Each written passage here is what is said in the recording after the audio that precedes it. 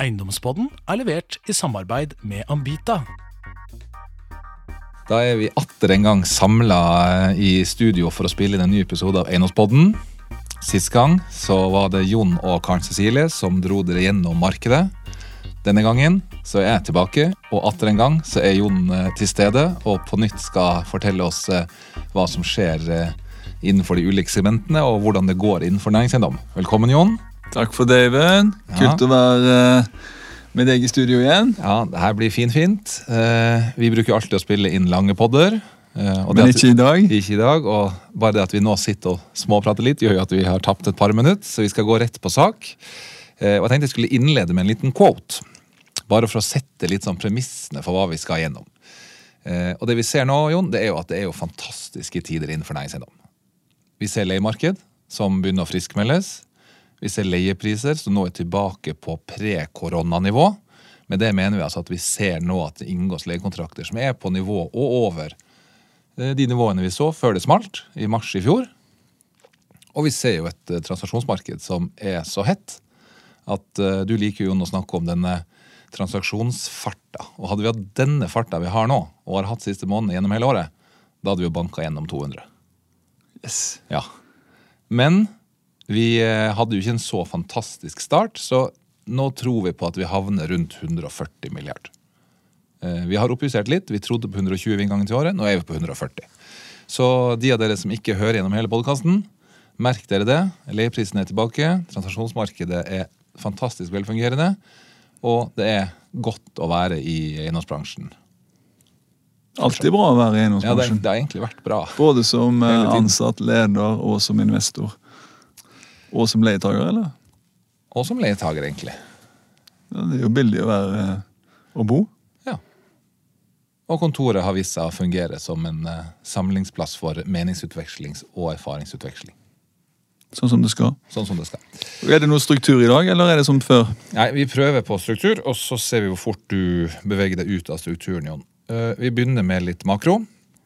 Det skal vi ikke gå like sirlig gjennom makrobildet som vi har gjort før. Vi skal egentlig snakke om dette inflasjonsspøkelset, og bare dra det kort, hva det betyr, hvorfor det ikke kommer til å bli noe av det, og hvorfor man nå kan sove godt om natta igjen i frykt for at verdiene skal forvitre.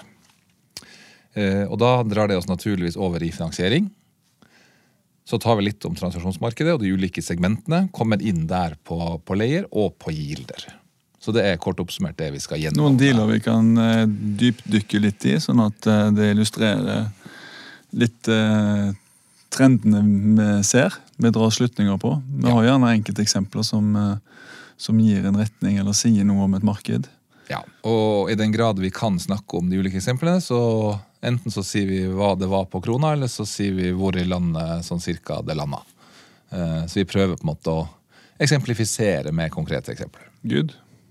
Men jeg har lyst til å begynne bare kjapt med makro, og da blir det mye tall og mye ord, men det som litt viktig nå, altså mange snakker om dette inflasjonsspøkelse. Og hva betyr det? Jo, det betyr egentlig ikke at inflasjon i seg selv et spøkelse, men det betyr at en konsekvens av økt inflasjon at det en frykt for at rentene begynner å gå. Og økte renter, det vi ikke så glad for, Jon. For begynner du med økte renter, så begynner du med økt funding, avkastningskravet øker, og verdiene faller. Så det det frykten begynner i, at verdiene skal ned? Ja, det jo det har vært. Og det har jo vært snakk om lenge at rentene begynner å gå, og det legger press på yielden, og når skal det skje? Og det vi kan avsløre med en gang nå, det det at den frykten for en yieldoppgang allerede i 22, den tror jeg vi kan utsette et år. Så det jo en god nyhet. Men for å dra litt bakteppet, så ser vi på det som skjedde under finanskrisen. Det var jo det at man satte ned styringsrentene, og i tillegg så begynte man med det som heter quantitative easing. Altså det trykkes mer penger, og pengene blir altså brukt til å kjøpe statsobligasjoner. Og når etterspørselen etter statsobligasjoner øker, så øker prisen, og da faller renta. Så det var på en måte under finanskrisen, så var det som ble gjort.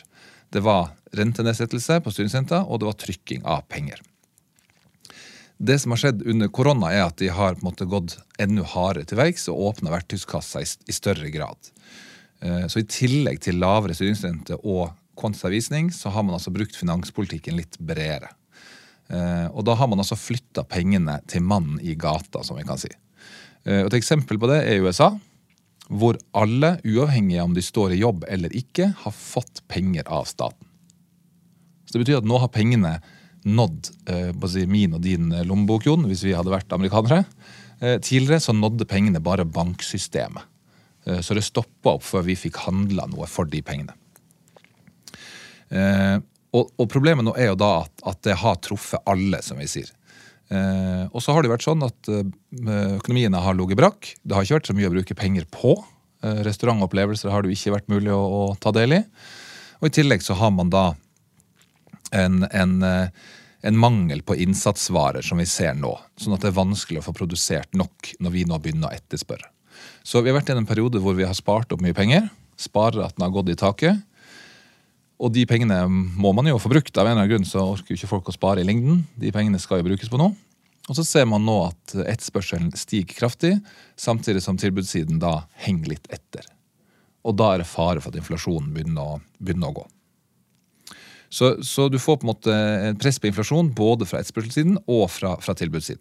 Og et eksempel i USA. Jeg er jo glad i gamle biler. Mange sier at det er dumt, men i USA så har faktisk bruktbilprisene nå økt med 40%. Og det er fordi at det er mangel på innsatsvarer, altså innsatsfaktorer, som brukes i bilindustrien for å produsere nye biler. De klarer ikke å levere nok nye biler, og da går bruktbilmarkedet i taket. Så det er et konkret eksempel. 40% opp. Og da er jo spørsmålet da, vil dette vedvare, og vi vil få det vi kaller sticky inflation. Og det som har skjedd nå, det er jo at langrenten har begynt å falle. Og det handler om at mange tror at dette her kommer til å gå seg til. Vår eufori i forhold til å bruke mye penger fremover kommer til å falle litt igjen. Vi roer oss litt ned, rett og slett. Og i tillegg så kommer produksjonssiden opp og går, og de klarer å levere tilbud i henhold til etterspørsel. Og når da i tillegg de fleste land nå har gått over til et inflasjonsintervall framfor et spesifikt inflasjonsmål, så kan man leve med at inflasjonen overskjuter i perioder, så lenge den ligger på et snitt over tid. Så litt sånn oppsummert, det her blir jo litt sånn skoleopplesning, men oppsummert så er det altså deltaviruset, som gjør at man ser at økonomiene kommer ikke til å kunne åpne like raskt som man trodde. Man får på en måte en litt sånn ny fare for nedstengning. Frykten for inflasjon er kommet ned, som jeg nettopp var inne på. Og så har du da den etterspørsel etter obligasjoner som er så høy at den presser rentene ned. Så det gjør egentlig at inflasjonsspøkelset har egentlig avtatt i veldig stor grad, og man tror at dette vil normalisere seg av seg selv.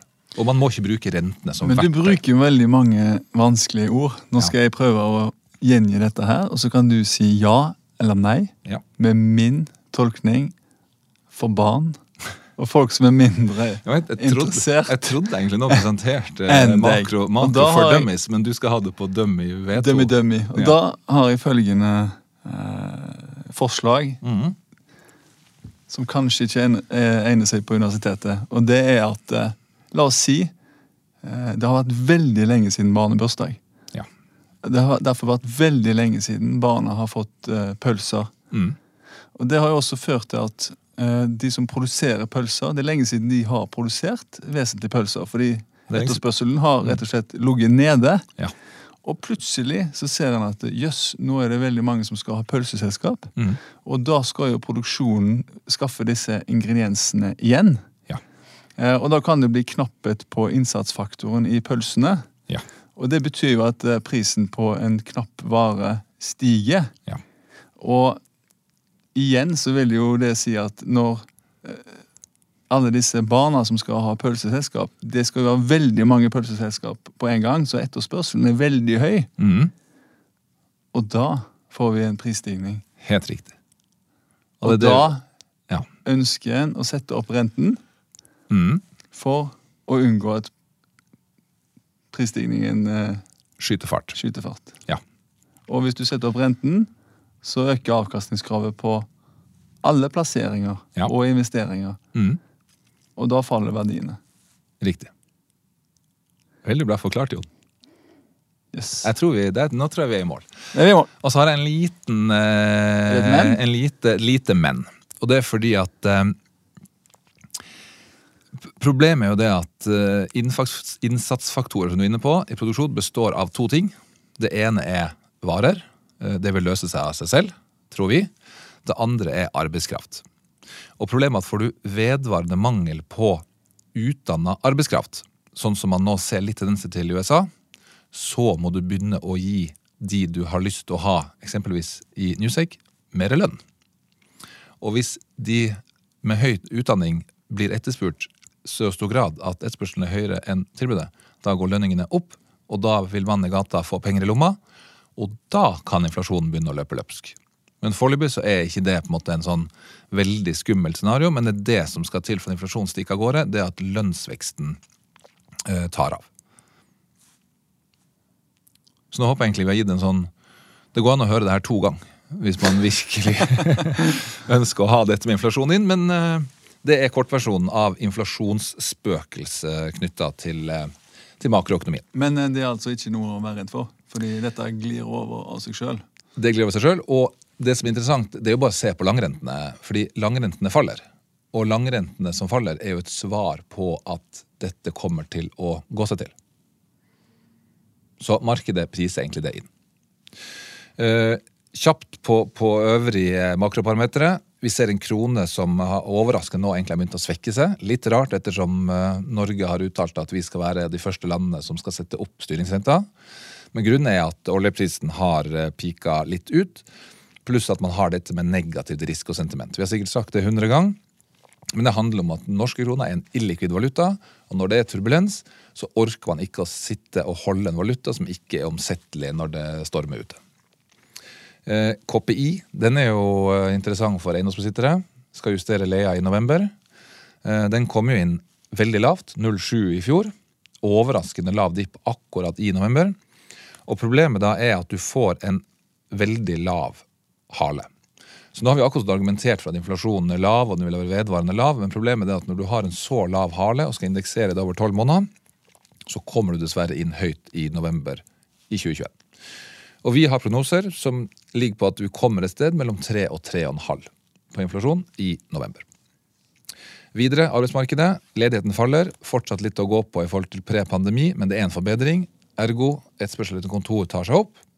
Og i tillegg så ser vi at børsen går bra. Den er vel tett på 20% på årlig avkastning nå, og eiendomsindeksen gjør det jo enda bedre. Så bakteppet er at alt ligger til rette for at næringseiendom kan fortsette og få et hyggelig år i år, og også neste år.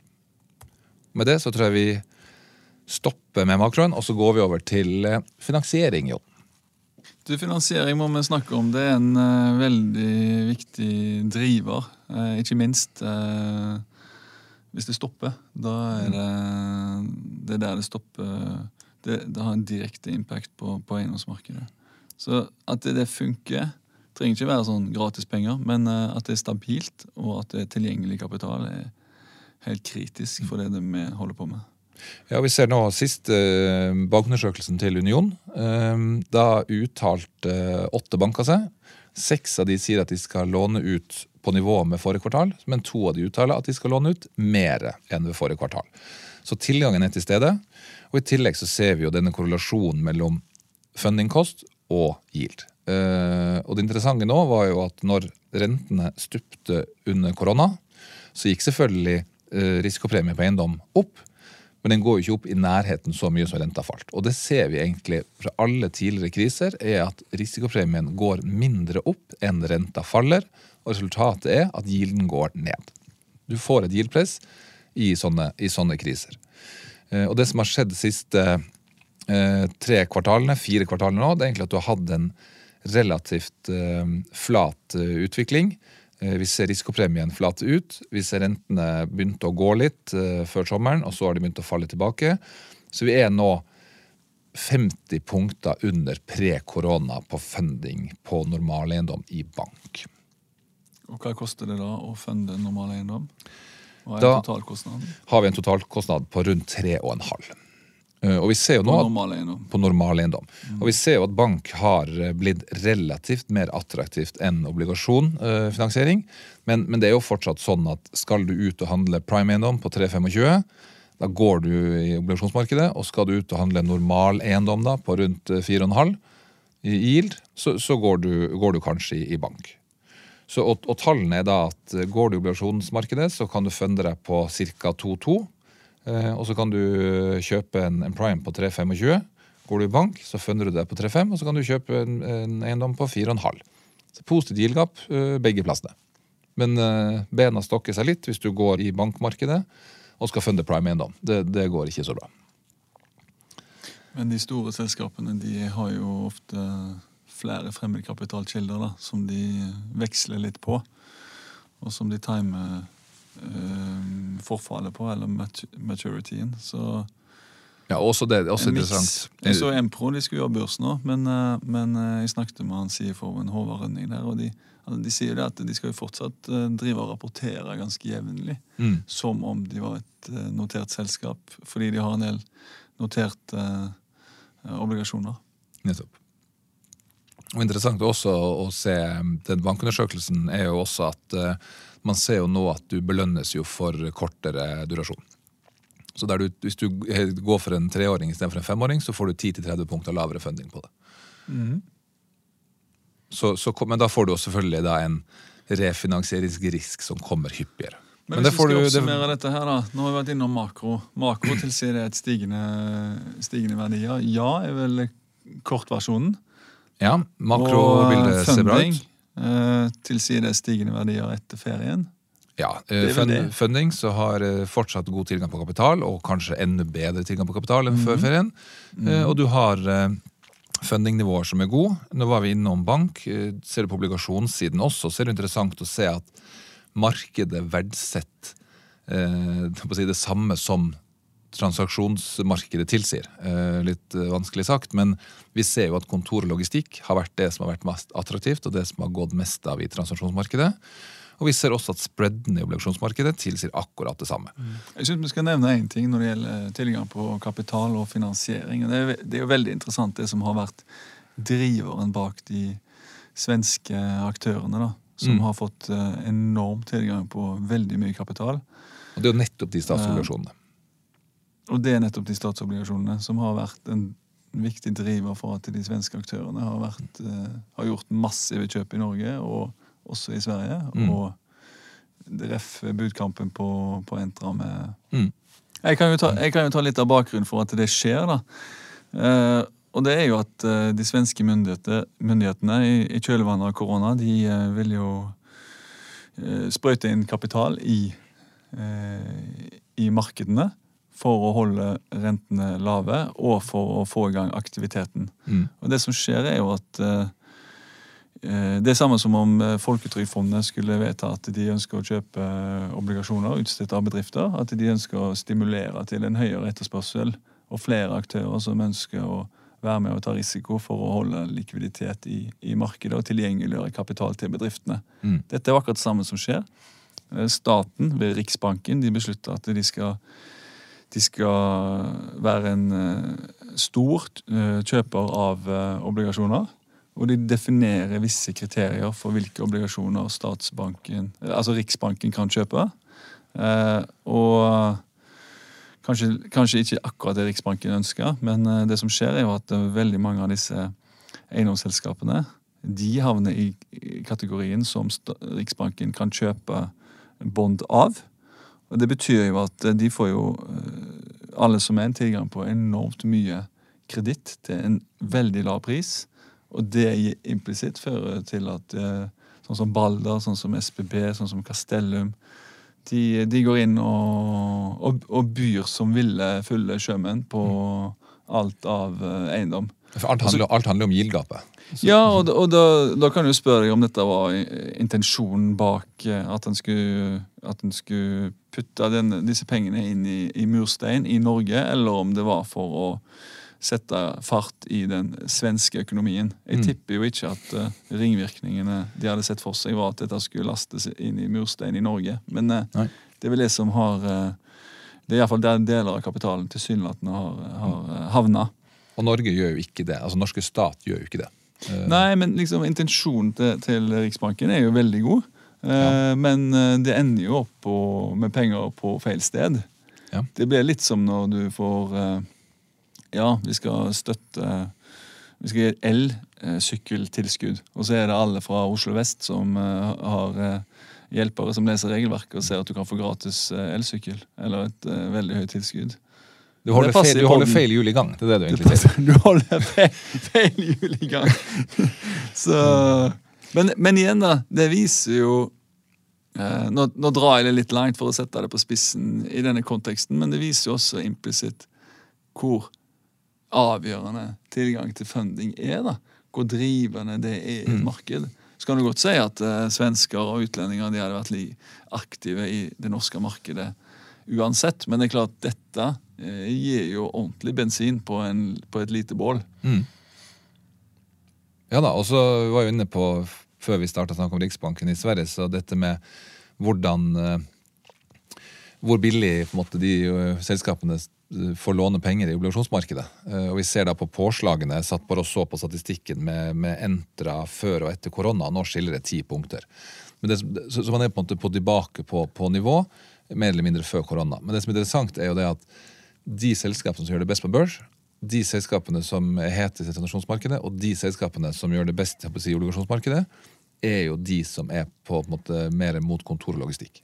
Handel og hotell gjør det verre.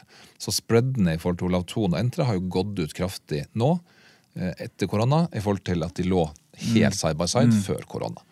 Så det blir en bevissthet rundt hva det man har i porteføljen, og at det forskjell på kontor og handel og hotell. Jo, men det typiske kjølvannet av en krise, så det sånn at en begynner å bli litt forsiktig. Og så, til slutt så jakter en avkastning, altså obligasjonsinvestorene jakter det, og de ser at alle skal inn til Entra og de tilsynelatende litt tryggere papirene som ikke har så mye sentre, og så blir avkastningen på de papirene for lav, og så glemmer en litt historien, og så kaster den seg over Olav Thon-papirer, og så spredder det inn igjen, og så smeller det, og så spredder det ut. Men sånn alle finansmarkeder. De spredder inn, og de spredder ut, avhengig av hvor du hvor lenge det siden det sist smalt. Ja. Det ser du jo ref, når Hellas gikk ut av den pengeunionen nå. Da var det jo, du kunne kjøpe tyske statspapirer, og du kunne kjøpe greske statspapirer, og spreddene var jo ingen spredd. Nei. Samme historien gjentar seg. Dette her kommer meg og litt å snakke om når vi gamle og Øyvind. Det samme som skjer. Det har skjedd i alle tider. Skjer igjen. Men med det så det jo naturlig egentlig å gå over og snakke litt om transaksjonsmarkedet, Jon. Og nå har vi egentlig sagt veldig mye av det vi hadde tenkt å si under dette kapitlet, men som vi innledet med, det full fart i markedet. Det som gledelig at vi også ser nå omsetning av kjøpesentre og hotell. Liten digresjon, hadde besøk av en journalist fra UK forrige uke, som var overrasket over hvor skarpt den Aurora-porteføljen hadde gått. Så hun ville gjerne skrive litt rundt det. Vi skal være forsiktige med å fortelle akkurat hvilke nivåer det handler på. Det vel 4 sentre og et snitt av det, men hun snakket jo nå om at yieldene i UK på kjøpesenter, det var i hvert fall 2-sifra. Og hun viste eksempel på et kjøpesenter i Wigan som du kunne få kjøpe for 1 pund. Altså, folk bare forlater kjøpesenteret. Det har man tilfeller av i Norge, vet du. Ja. Det var jo Halden Storsenter ble jo gitt vekk, tatt over til 0. Altså, jo, det var ikke noe netto leie igjen. Nei, men vi ser jo nå at pre-korona-effektene også begynner å treffe handelseiendom. Og det sa hun at det var ikke en effekt jeg hadde sett i UK. Den hadde blitt der den var. Så hun mente at det var et litt sånn særnorsk fenomen. Men det vi diskuterte også med henne da, var jo at Norge vel det landet i verden med flest kjøpesenter kvadratmeter per innbygger. Vi et langstrakt land. I Tromsø, hvor jeg fra, så tusler du ikke rundt med småsko i gata og hygger deg med en liten latte mens du går nedover Storgata. Da kjører du en firehjulstrekker med høy bakkeklaring inn i et garasjeanlegg, tar heisen opp, og så går du på Dressmann opp på Rema, og så klipper du deg kanskje for de som har hår, og så drar du hjem igjen. Og i tillegg med netthandel i grisgrendte strøk, da det nok kanskje fortsatt raskere å gå og handle på det lokale nærsenteret enn å bestille noe som skal stå i kolonnekjøring over Haukeli i 3 dager før du får det. Så Norge nok kanskje også litt mer spesielt sammensatt enn de store metropolene i Europa. Så det noe man kan ta med seg for å forklare på en måte, litt forskjellig approach her hjemme i forhold til globalt. Så vi ser kjøpesenter og hotell, det begynner å se transaksjoner der. Hotell, så er det vel 3 transaksjoner vi har registrert. Registrerte vel ingen i fjor. Så ser vi da at logistikk og kontor selvfølgelig går bra. Hva er det som resulterer i at disse hotelltransaksjonene finner sted? Man ser vel, altså hotellmarkedet har jo blitt, vi kommer litt spesielt inn på hotellmarkedet senere, men hotellmarkedet har jo blitt veldig segregert. Ser man på lønnsomheten på et hotell, så vil man jo eie et kurs- og konferansehotell. Og årsaken er enkel, det er fordi at når du, Jon, er på tur, og jeg er på tur, ok, for 10 år siden så sov vi på samme rom i samme seng, men nå kanskje vi tar i hvert fall hver sin seng, og eventuelt hver sitt rom. Det betyr at når vi to kommer ned til Danmark i neste uke, så får de solgt 2 rom, og får da 100% avkastning på oss 2. Men når jeg tar med min familie til Dyreparken, så sover vi jo 5 mann i 1 seng. Vi rører ikke minibaren, og vi går på jokeren ved siden av og kjøper noe dårlig loff som vi smører noe First Price smør på. Så du kan si at da er vi 5 mann, men vi teller som 1. Mens når du er på arbeidsreise, så er du... Det hotellet går ikke i pluss på det besøket da. For du ødelegger mer enn du legger igjen. Jo, og det vi ser nå, så mange når det står i avisen nå at de der litt sære familiehotellene på Sør- og Vestlandet har gått som en kule. Ja, det har de gjort, og vi har tall på at Revpar der er ned liksom 5-10% maks, og noen opplever oppgang. Mens der vi ser 70-80% nedgang i Revpar, det er jo kurs og konferanse. Og det har man jo også sluttet med. Så poenget nå at det som kanskje omsettes av hotell nå, er nok ikke de hotellene som der spruter egentlig mest penger ut av, men i hvert fall lønnsomt. Skjønner. Ja. Skjønner. Og så har vi jo da den Balder sitt kjøp av ABP-porteføljen som hjelper på nivåene på logistikk. Og det som er gøy nå å se, det er jo at etter vårt siste quality board, der vi samler alle ledere i Newsec til å definere yield og leie, så ser vi nå at når vi satt ned nå Prime Logistikk til 4,25, så har altså Logistikk Prime hatt en større yield-kompresjon enn Kontor Prime. Så fra 2014 og til i dag, så skulle det altså sitte i Prime Logistikk og ikke i Prime Kontor. De er close, men logistikk ligger foran. Og så ser vi jo at det presser prisene ut i normal- og sekundærsegmentet, som vi sier. Men det er jo litt sånn som du snakket om i finansmarkedene og kriser, og det spread ut og det spread inn. Det er jo akkurat det samme vi ser på yield og leie. Det starter i CBD med yielden, og så sprer den seg litt sånn til Skøyen og Lysaker og Hellesfyr, og så når de er ferdige, så går det til de største byene, og det ser vi også på leia nå. Leien er tilbake på pre-korona i CBD, Indreby sentrum og på Skøyen. Henger kanskje litt igjen på Lysaker og Hellesfyr og Bryn. Men det er vel litt forskjell, fordi det ene du beskriver er jo et kontorleiemarked der bedriftene skal flytte litt rundt og finne optimale lokaler til å optimalisere sin produksjon. Mens investormarkedet er mer en søken etter avkastning, og jo lavere avkastningen er, og jo mindre tid, jo lenger siden det smalt i markedene generelt, jo mer øker appetitten for å ta risiko da. Ja, det er enig, men hvis du sammenligner en investor med en bedrift da, og så kan du kjøpe på Skøyen, eller du kan kjøpe på Lysaker. Eller du kan leie på Skøyen, og du kan leie på Lysaker. Så er det på en måte, den bedriften må jo da vurdere, er det relativt så mye billigere på Lysaker nå, at det er verdt å sitte på den togturen. Og så blir vel kanskje da, som du sier, transaksjonsmarkedet en funksjon av det igjen. Men hvis vi ser en sånn trekkspilleffekt, og vi var inne på det, transaksjonsmarkedet nå, per andre halvår så er vi altså godt over 70 milliard, og 55 av de kom i andre kvartal. Andre kvartal historisk er ikke noe veldig sterkt kvartal, men det er altså det sterkeste kvartalet vi noen gang har registrert, uavhengig av år og hvilke kvartal det var. Det er sterkt, men alle segmenter er til stede? Alle segmenter er til stede, men det er som sagt kontor, logistikk og prosjekter som fortsatt går sterkest, men så ser vi da noe handel og noe hotell, så vi kan komme inn på noen konkrete eksempler etter hvert. Og verdiene da, hvordan har de utviklet seg i de ulike byene? Hvis du ser på kontor for eksempel. Ja, det kan vi ta. Vi har jo en verdiindeks Og den har vi utviklet basert på at vi gjør 3.500 verdivurderinger hvert eneste år, og så gjør vi ca. 350 prosjektvurderinger. Og dette er selvfølgelig tilgjengelig på våre hjemmesider og i vårt markedsbrev. Oss sitte og se og studere de grafene litt, men det som er overraskende nå på en side er jo det at år over år så har de nominelle verdiene i CBD økt med 8,5%. Så det betyr at hvis vi verdivurderte et bygg for 1 år siden, vi vasker det for Capex, eller om det har skjedd noe ekstraordinært på det eiendommen, så vi sammenligner epler og epler, så har den lagt på seg en verdiøkning på 8,5%. Og CBD har jo vært lederen egentlig fra 2014 og frem til i dag. Men det vi ser nå, ref den spread-effekten og trekkspilleffekt, så ser vi at Oslo sentrum har i samme periode gått 10,3%. Så det betyr at Oslo sentrum gjør det sterkere enn CBD siste året.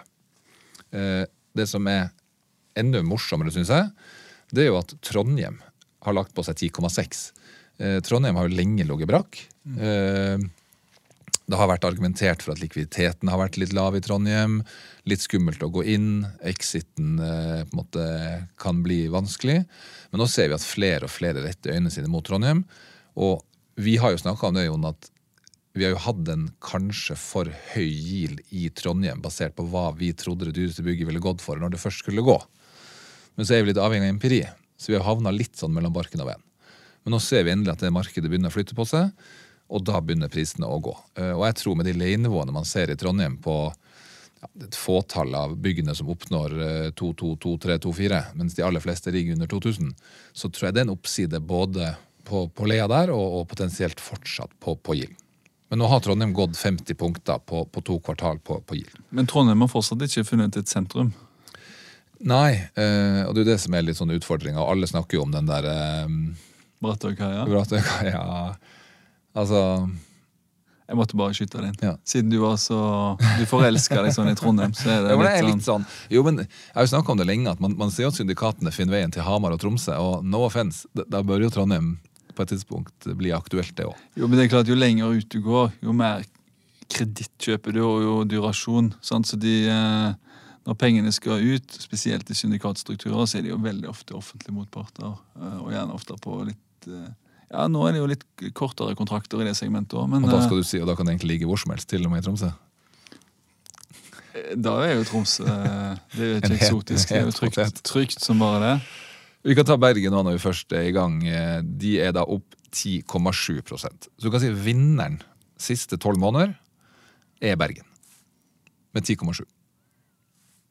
Vi kan også ta Stavanger. Der skal jeg være litt snill og si det, at Stavanger så skiller vi ikke ut Forus, og der ligger vi rundt i underkant av 5% siste året. Men der har jo sentrum gått utrolig mye bedre enn Forus. Så det skal Stavanger ha. Jeg må legge til at vi har vel de 2 beste meglerne i byen, i Stavanger. Fått med seg en tredje person nå. Fått en dominerende posisjon i markedet, både på altså utleie spesielt, men også på transaksjonssiden. Vi har gjort flere dealer sammen med de meglerne der borte de siste par årene. Så det er et marked vi vil anse oss som eksperter i det markedet. Og det var jo gøy, og vi startet jo opp der når ting ikke nødvendigvis så som lysest ut. Og det å lykkes da med å få tak i de beste hodene og egentlig gi full gass når andre ikke tør. Og så se nå at vi kan høste frukten av det, det er jo honnørt. Ja, veldig moro. Veldig gøy. Jeg tenkte jeg skulle dra litt kort. Jeg nevnte dette med quality board og hva vi gjør med yielder og leier. Og kort oppsummert så har vi altså satt ned yielden i Trondheim fra 4,75 til 4,5 og nå til 4,25. Så vi har altså en prime yield i Trondheim på 4,25. Vi satt også faktisk ned retail premium. Der ble det mye diskusjon. Det er ikke veldig mange år siden vi hadde en prime yield på kontor og en prime yield på handel som var helt lik på 3,75. Og så gikk de i hver sin retning. Og vi så nå at prime handel på 4,25 mot prime kontor på 3,25 er en for stor spread på de beste objektene i og rundt Karl Johan og Nedre Slottsgate og de adressene der. Og så har vi også en transaksjon vi har sett i Øvre Slottsgate som bekrefter at det nok riktig å ligge på 4 der nå. Men det føles litt motstrøms å sette ned Retail Prime, men det segmentet som jeg føler i den forbindelse har fått et lite løft, er jo litt de der kontorvilla-segmentet. Gjerne også, altså der arkitektur spiller en rolle. Før så har det bare vært en sånn ren matematikk. Litt sånn Liebhaber. Ja, nå føler jeg at det Liebhaber-segmentet virkelig har fått litt renessanse. Jeg tar ikke i farta, men du har et par sånne transaksjoner som gjenspiller at der er det økt appetitt. Ikke det at du kan regne hjem alt, men der yielden gjerne er sånn. Du kan ikke se på det som yield, men det er sånn 2 yield eller under 2 yield. Statsbygg var ute og solgte et fantastisk prosjekt.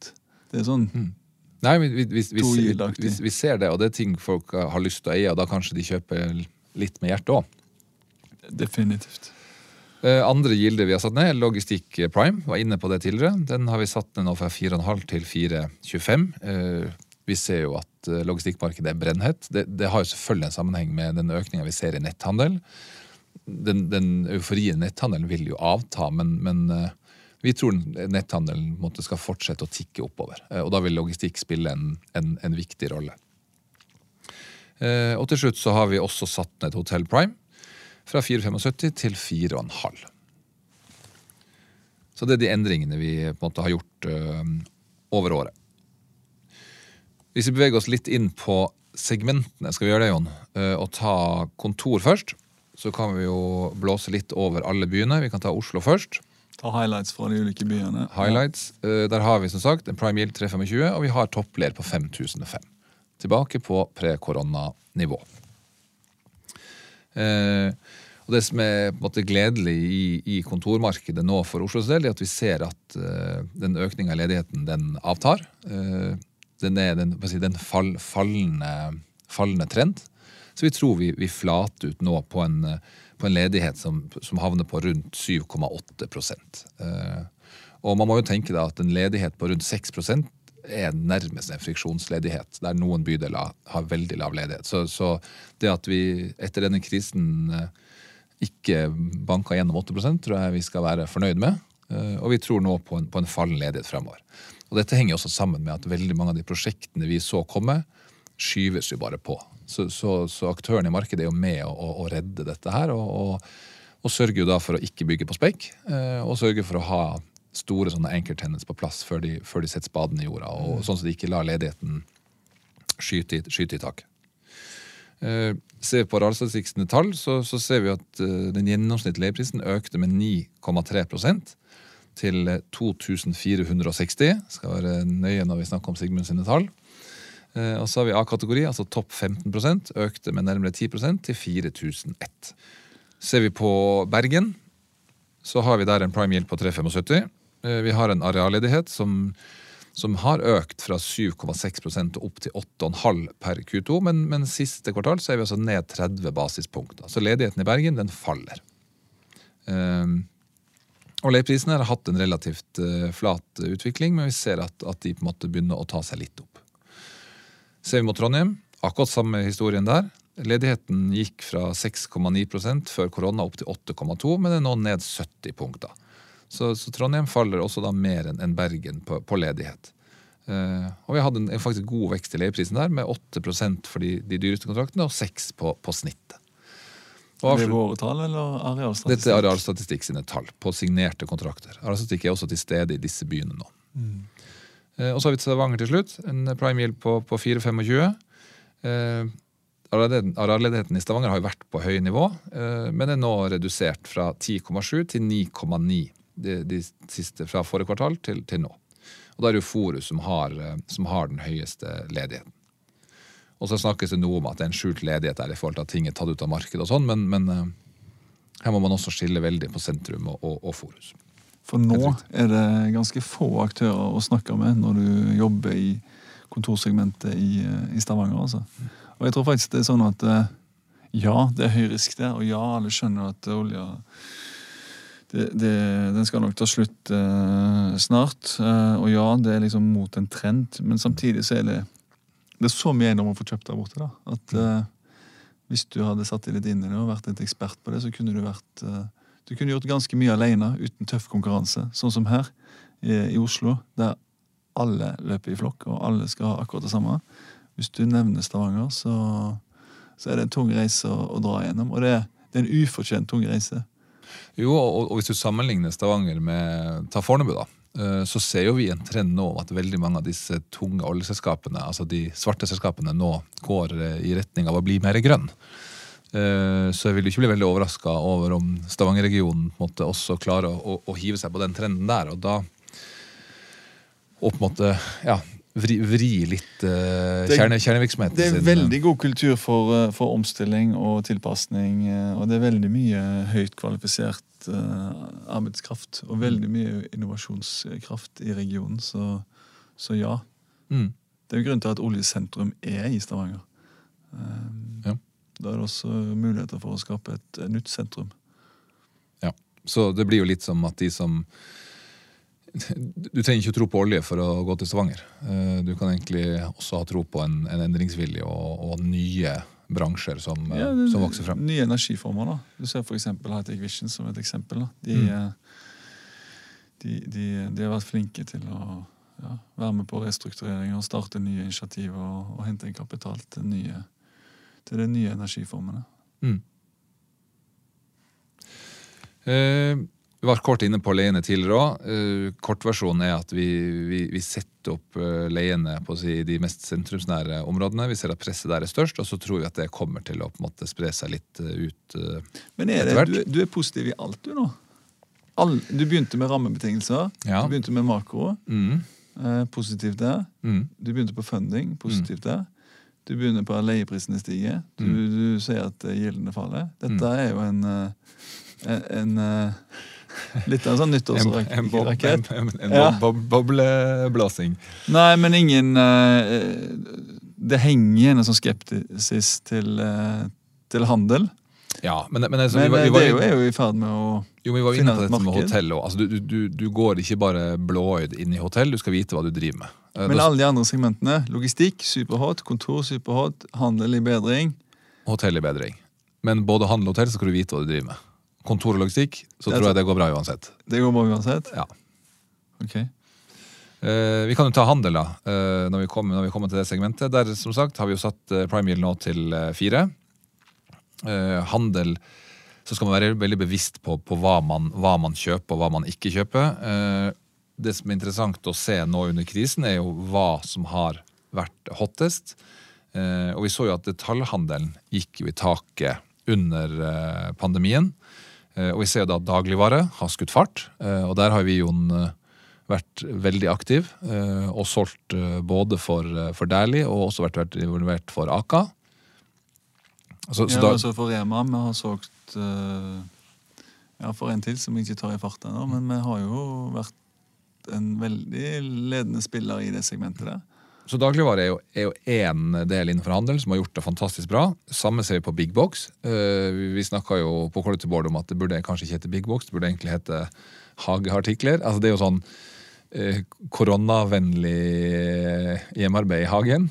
Vi ser jo sånn som Plantasjen og de type butikkene har gjort det helt enormt. Vinmonopol har jo også gått sterkt, Jon, i perioden. Så ser vi klær, begynner å hente seg litt inn nå. Og det samme gjelder da også mot restaurant og servering. Skal vi gått på enkelte dealer, eller? Ja. Eller vil du veldig fristet til å slakte hotell igjen, jeg? Nei, jeg skal ikke slakte hotell, egentlig. Vi har jo satt ned Prime Yield fra 4,75 til 4,5. Så det jo positivt.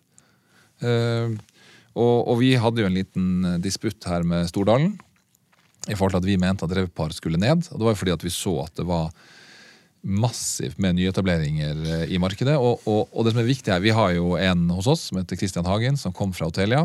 Jeg vil si at han Norges beste hotellanalytiker, og han var enig i mitt resonemang i forhold til at når SSB presenterer tall, Jon, så glemmer SSB at de som da har trukket sitt hotell ut av markedet, også da forsvinner ut av statistikken. Så det litt sånn hvis du leker med barna, og så sier du at du har sånn tvibit det heter, eller altså du ikke med i leken lenger. What? Men du fortsatt i hagen og springer. Tweebit? Nei, hva heter det? Sånn ja, hva heter når du Frys? ja, du melder deg på en måte ut av leken. Ja, Bare sånn å si at nei, jeg er usynlig. Men er ikke det Og det går ikke an, fordi poenget mitt er det at Jeg vet ikke statistikken RevPAR? Revenue per available room. Ja. Og så tar de hotellene ut. Ja, men da er det not available anymore. Jo da, mens du da kommer til København da, skal kjøpe hotell. Ja, Ja, det er 2 hotell i København, Jon. Ja. Du burde kjøpe det 3. ja, Ja, og så går det 1 dag, og så bare snur de den lappen i døra fra close til open. ja. Ja, hotellene er jo der. De har bare valgt å på en måte Det er liksom på en fotballbane da, så velger du bare gå bak mål og stå litt. Fordi at Fiske? da er du ikke med i kampen lenger. Så poenget mitt er at når vi har lagt ut statistikken nå, så ser vi på hvor mange rom er det i markedet, uavhengig av at noen har snudd det skiltet på døra til closed. Så du endrer din egen definisjon. Du rapporterer tall som ikke er RevPA. Ja, altså vi ser egentlig da på Alle rom. alle rom. Også de som er not available. Ja. Og da får du et fall på 12 måneders rullerende revpartall fra 505 til 153 kroner. Men Det er altså ned men bare- 70%. Jo, men du roter jo litt med en etablert definisjon hvis du gjør det. For det vil jo Jo, men vi var jo i Kapital nå. Ja, men og du Kapital har var rett. helt enig i oss. Du har rett, men la meg utfordre deg på at ja nå var det er alltid rom da som er ute av markedet. Det er alltid hoteller som Jo, men driver med Ja, oppussing. og det er enten enig. heltid. De har vi fått lov til å la være. De som er ute til rehab, og av naturlige årsaker på en måte har litt vondt, da har det greit. Men de som bare hopper ut av statistikken, Ok, men Når de ellers- burde ha vært der. men burde vært der, De har de du. slipper ikke unna. Ok, så du har en adjusted revpar Ja. under korona, fordi her er det skjult Jeg vil ta bort koronaeffekten. Ja, for det er skjult hva ble det, tilbud? Ja, men de har jo ikke lovd at de skal være ute et år. Nei, men De har jo det bare- er greit, men de- da skjønner jeg liksom De har jo bare stengt fra dag til dag, bakgrunnen det. for at du har kokt opp en ny definisjon på Så vi, revpar. vi hopper egentlig over korona da, og sier at korona-usynlighet Jo, men det er sånn at alle burde bare Eller sånn er det vel også. Det er vel noen som har så stor markedsmakt at de sier du, den brukergruppen der, eller det segmentet der, det dekker vi sånn. Så da bare tar vi ut de andre, og så Jo, men jeg synes det blir litt Har vi sånn det rommet, hotellet åpent? Jeg hadde jo en bok på universitetet som het How to Lie with Statistics, og det mener SSB gjør. Så her synes vi det var på tide å sette foten ned. Du er klar over at de har ikke mulighet til å forsvare seg. Nei, Men Men en fra SSB kan få komme neste gang, hvis de vil, hvis de vil, og høre etter, Ja. så er de velkomne. og diskutere litt hotell. Men tallene da, for å gjenta de, ser man på 12 måneders rullerende revpar før korona, så var vi på 755. Ser vi på 12 måneders rullerende med litt korona og litt uten, så er vi på 505. Og ser vi nå på en fullstendig siste 12 måneders korona, så er vi på 153 i revpar. Så ganske dårlige tall for hotellbransjen. Men vi trenger ikke gå inn i det, fordi det er dritt. Vi kan vente til det Men til er litt bedre. sammenligning Jeg har lyst til å snakke om men noen litt, dealer jeg jeg skal nå. bare ta det, litt til sammenligning med Agder, så er revpar ned 4%. Men det er jo Dyreparken. Jo, men det er vi inne på. Der er jo familiene. Ja, men det er given. Nå går vi inn og snakker med noen dealer. Jeg synes den der grensen 5 til 7 og 9B, altså Finn kaller jeg det, eller Schibsted ville du sagt, den er jo Den er gans- solgt ganske mange ganger. Jo, men den er solgt nå med en litt ny struktur. Ja, det er lagt på en 9B der. Forlengelse. Clarkson har vært dyktig her. Og jeg vil også si tilretteleggeren Colliers har vært veldig dyktig. Tar risken på å sette det syndikatet. Kjøper da Clarkson. Mm. Ja, men den er en fin deal. 3,7 på den. Og det er viktig når jeg slenger ut nå, at når, Svær deal, da. når jeg sier at når det er omsatt flere ganger, så er det altså grensen 5-7 som var omsatt tidligere. Nå er også 9B med. Ja, sånn som går den. Ja. Svær deal. Sentral deal. Sier det noe om markedet? Bekrefter Den, eller avkrefter? den eller- bekrefter egentlig nivåene vi har. Vi snakker jo da om Oslo sentrum, og der har jo vi en yield-intervall fra 3,5 til 5,5, og den legger seg egentlig 5,5. Du får jo ikke kjøpt noe i sentrum til 5,5. Ja, da skal det være ganske dårlig. Men denne her legger seg da i lavenden og bekrefter egentlig de lave nivåene vi ser i dette yield-intervallet. Nå det jo ikke sånn at vi kan snakke om alle parametere i alle transaksjoner, men Nei. Høg har også vært på kjøperen. Kjøpte i Keisers gate. Skal ikke gå inn på parametere, men den legger seg også fint i det intervallet vi snakket om. Gjør det sammen med Lerka. Det sånn flott bygg. Det sånn bygg som jeg mener har blitt mer interessant blant investorene, som ikke nødvendigvis må være. Om du under 3 yield på et sånt type objekt, så det helt gangbart. Før så følte jeg en var litt mer finansiell i tilnærmingen til sånne dealer. Ja, og når denne her ble kjent, så for oss så uttalte vel flere hos oss at det her en god deal.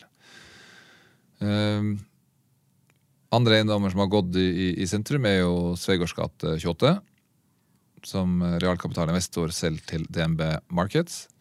Dette var en eiendom som realkapital kjøpte tilbake i 2020.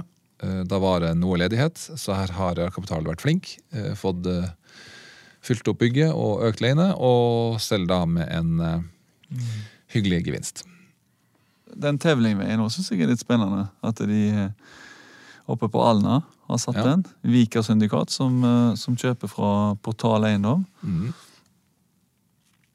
Da vi altså i Oslo øst, og her så har jo vi et yield-intervall fra 3,75 opp til 7, ganske vidt spenn.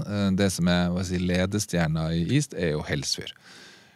Og vi har jo snakket om det før også, at Helsfyr har vært i the perfect storm. Det gode bygg, det gode leietagere, det lange kontrakter, og leiene begynner jo å bli litt opp på 2000-tallet, i hvert fall hvis man vasker for NVA-kompen. Det ikke helt opp på 2,5 ennå, men der det 3,75.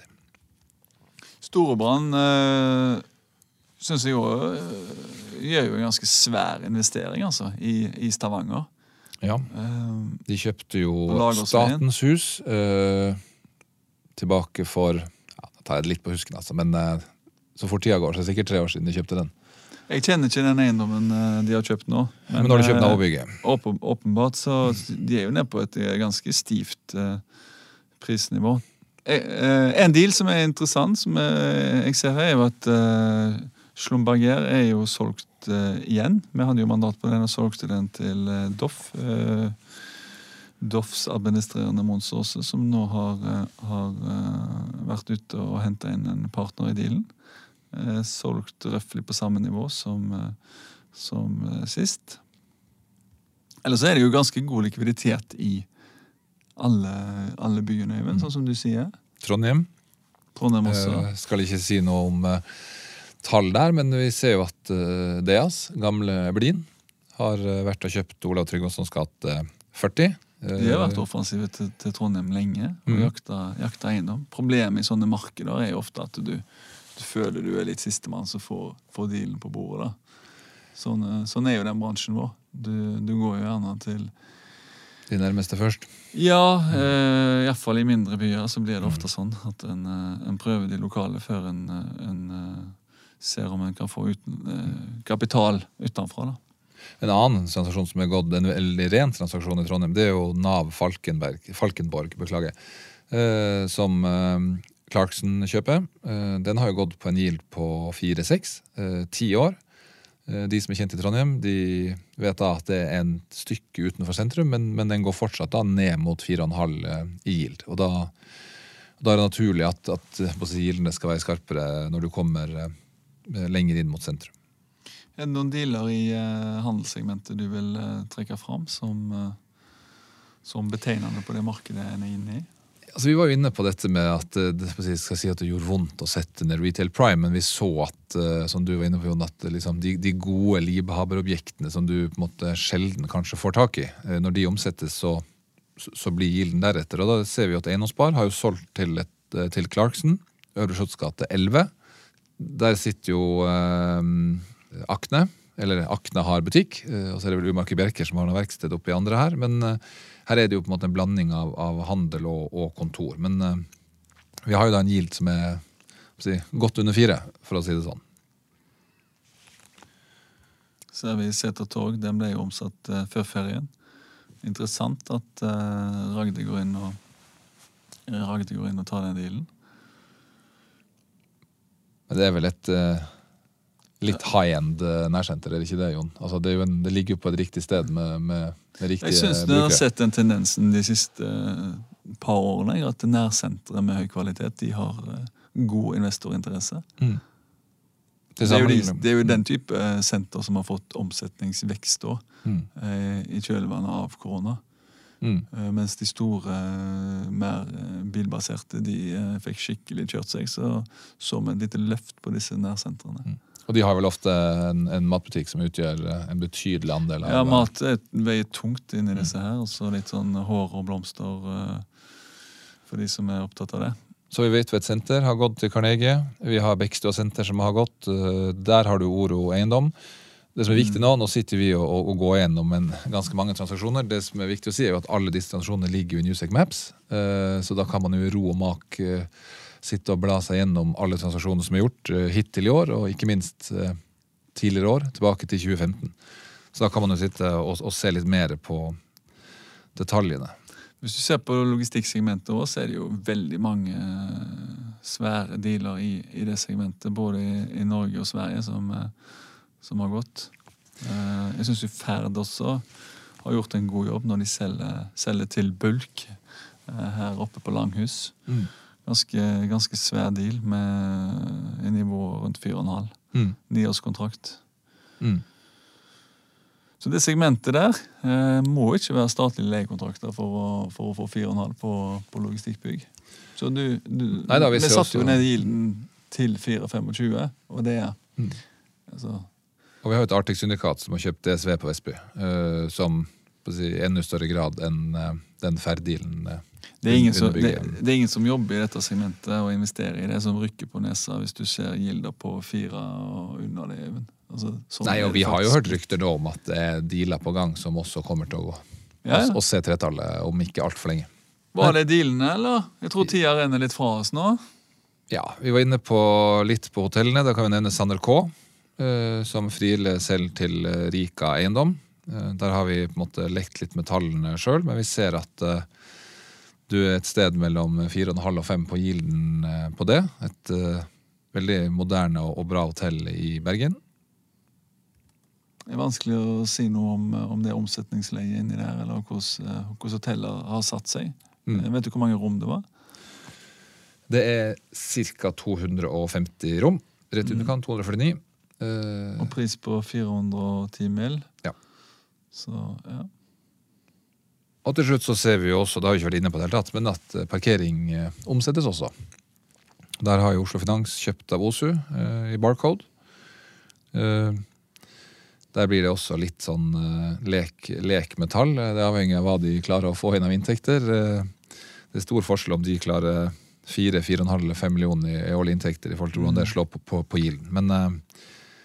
Men med en normal pris per parkeringsplass og edruelige leier der av en drifter, så er man jo rundt 5-tallet og i overkant av det.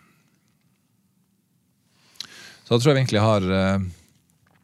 Vi har jo aldri den tida vi trenger, men sånn skal det jo være. Det går jo an å kontakte både Øyvind og meg hvis den er interessert i eiendomsmarkedet, transaksjonsmarkedet og leiemarkedet, og i alle ulike segmenter. Vi skal kunne serve dere i hele Norge og ta veldig gjerne en gjennomgang en til en.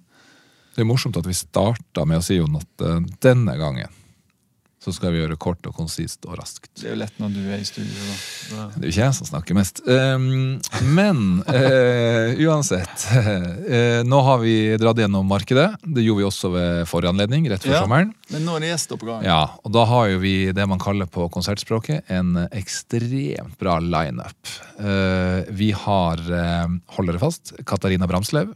Hun er jo superaktuell. Hun er meget aktuell, miljøet i vinden som aldri før, og det som er så fint med Katarina er at der Lan Marie kanskje ikke helt ser praktisk bruk av miljø, så har hun en bakgrunn og en utdannelse fra Trondheim, hun er ingeniør, byggingeniør, og er veldig trygg på at hun kommer til å klare å implementere miljø som en del av vår hverdag, uten at vi, Jon, må sykle tandemsykkel til barnehagen, for å så sykle til jobb, for å så gå hjem igjen og ikke få tid til noe som helst. Så der er jeg trygg. I tillegg så har vi Andreas Røsjø, administrerende i Møller Eiendom. Skal fortelle litt om sine siste kjøp, blant annet apropos Liebhaber. Jeg vet ikke om han enig med oss i det, men det blir interessant å høre hva de tenkte og hva de planlegger, og hvordan det der har på en måte materialisert seg nå. Og sist, men ikke minst, så har Kristian Næss i NRP takket ja til å komme og prate med oss, og det kult da, for han jo en av nestorene. Jeg gleder meg til å høre når han forteller om 80-tallet, og de begynte med syndikering av skip og KS-handel, og hvordan dette markedet har bare han har jo sett alt, virkelig utviklet seg. Så han var jo med i denne spede, der de lagde murstein til finansielle produkter. Så det var gøy. Og han har vært med hele veien. Altså hvis man snakker om at markedet for næringseiendom ble prosjalisert rundt år 2000, så har jo han been there, done that, og han fortsatt sylskarp. Så det kult. Det blir gøy å høre på. Så jeg håper at vi det aktualitetsprogrammet vi skal være utover høsten. Og at lytterne blir med oss, og har dere spørsmål eller lurer på ting, ring meg eller Jon. Og hvis det noen av nevnte dere kunne tenkt dere å stille spørsmål til, bare send det til oss, eller ring oss og be om at vi tar det live her fra studio hos Hegnar Media. Med det så takker vi for følget, og så vi snart tilbake. Da får du ha klippet dette sammen, Øyvind, så vi kommer under en time i hvert fall, så ikke folk blir dritleie av oss. Prøv på det. Takk for følget, og på gjenhør, og tusen takk, Jon, for en fin prat. Takk selv.